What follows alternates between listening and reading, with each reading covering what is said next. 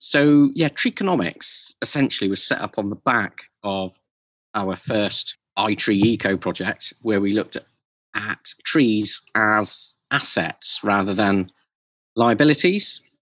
And it was the first time it had been done in the UK, looking at trees in this way and looking at the entire urban forest as well. So I was fortunate enough to go to the World Forestry Congress, where I'd heard a talk by a gentleman called John McNeill, and he was from Canada, and he did a talk called Our Solution to Our Pollution.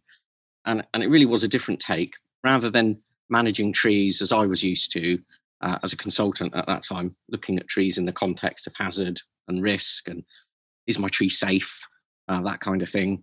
This was looking at trees and valuing what they did for society, which at that time was the carbon storage and sequestration and the air pollution that they filtered from the atmosphere. So trees are really good at doing that. They capture the pollutants on the fine hairs on their leaves and on their bark as well. I got back to the UK after that conference and then tried to look for someone who would be willing to do this in the UK. The tool we used was called iTree Eco, and we had no idea if it would work. We had no idea if it would provide meaningful results. And so we got a group together.